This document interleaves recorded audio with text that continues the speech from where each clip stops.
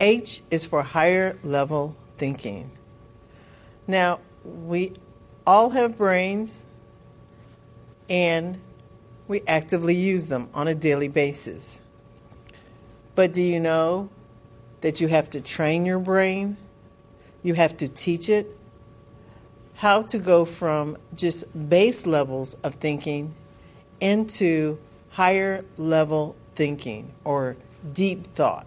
Now, you would think that that's something that is taught in school, but not necessarily. You have to understand, as we've talked about in other episodes, that schools oftentimes are teaching and formatted in such a way that students are just memorizing things. In some ways, they're not even having to think or use their mind.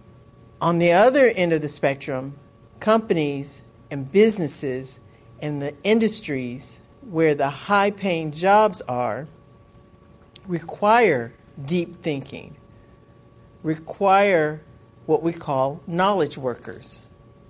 So these are people that you can give them information and then they can be left to their own devices to think through how to solve a problem, how to create a solution, how to come up with an innovative idea, how to work among people and teams to be successful. So, if the schools aren't teaching us and teaching young people the necessary skills to prepare them for the types of jobs that pay well and will sustain the type of lifestyle that young people often aspire for, then clearly we have a disconnect. Let's talk about what we mean when we talk about learning how to think and different types of thinking.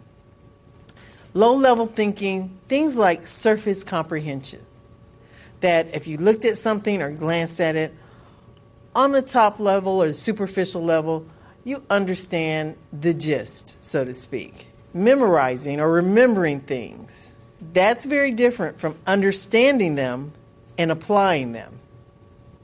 So showing someone something one time, then stepping away, are they able to repeat it? You know, a prime example I like to share is when it comes to recipes. We have a lot of great family recipes that were handed down over the years.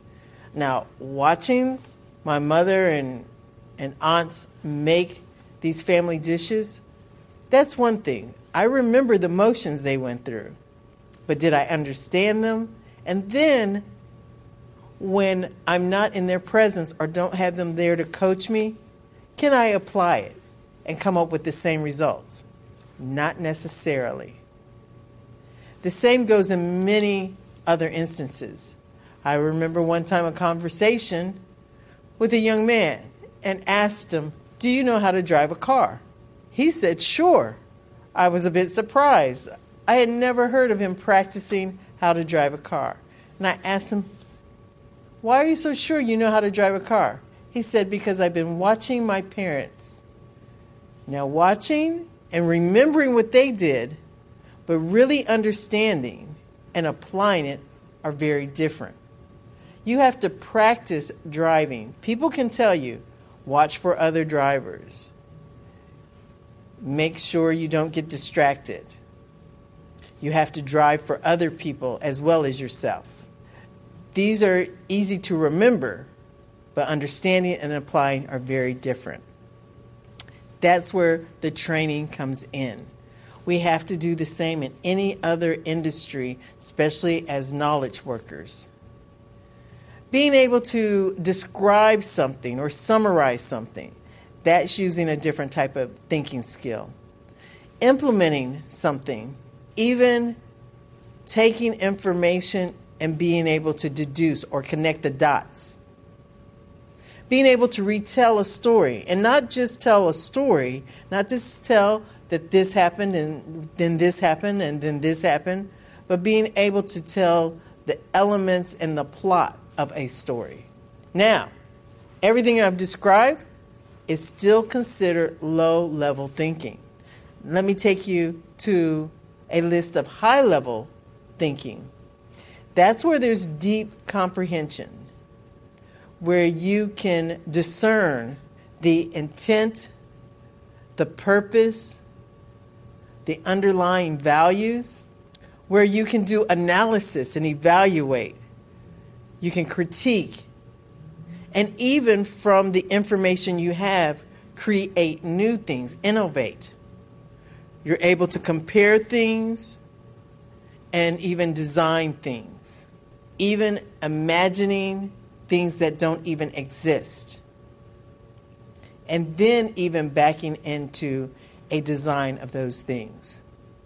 So low-level thinking often is taking existing things and recreating them. High-level thinking is when you're really actively tapping into both your creative side, but also using the current data and examples to generate new ideas, forward-thinking ideas. I often have to admire anyone, any inventor, anyone who has a patent, them doing something that in many cases people said could not be done. The other part of higher level thinking, or what we call critical thinking, is being able to question things, being able to look at things and find their flaws, and not just being negative, but seeing where the dots aren't logical. I'm notorious for picking apart movies. Sometimes I'm not fun to go to movies with. I'll admit it. Because I'm going to look at a movie and something that I might have seen 20 scenes earlier, I'll question how it can happen. So many times I'm told, just go with it. Just accept it. Just assume it to be true. But for me, facts and evidence and prior history tell me that the sequence of events that I'm seeing on the screen are not realistic. The other thing about higher level thinking is being very self-aware. Knowing yourself, knowing your intentions, being able to internalize the information you have, seeing how it applies to you.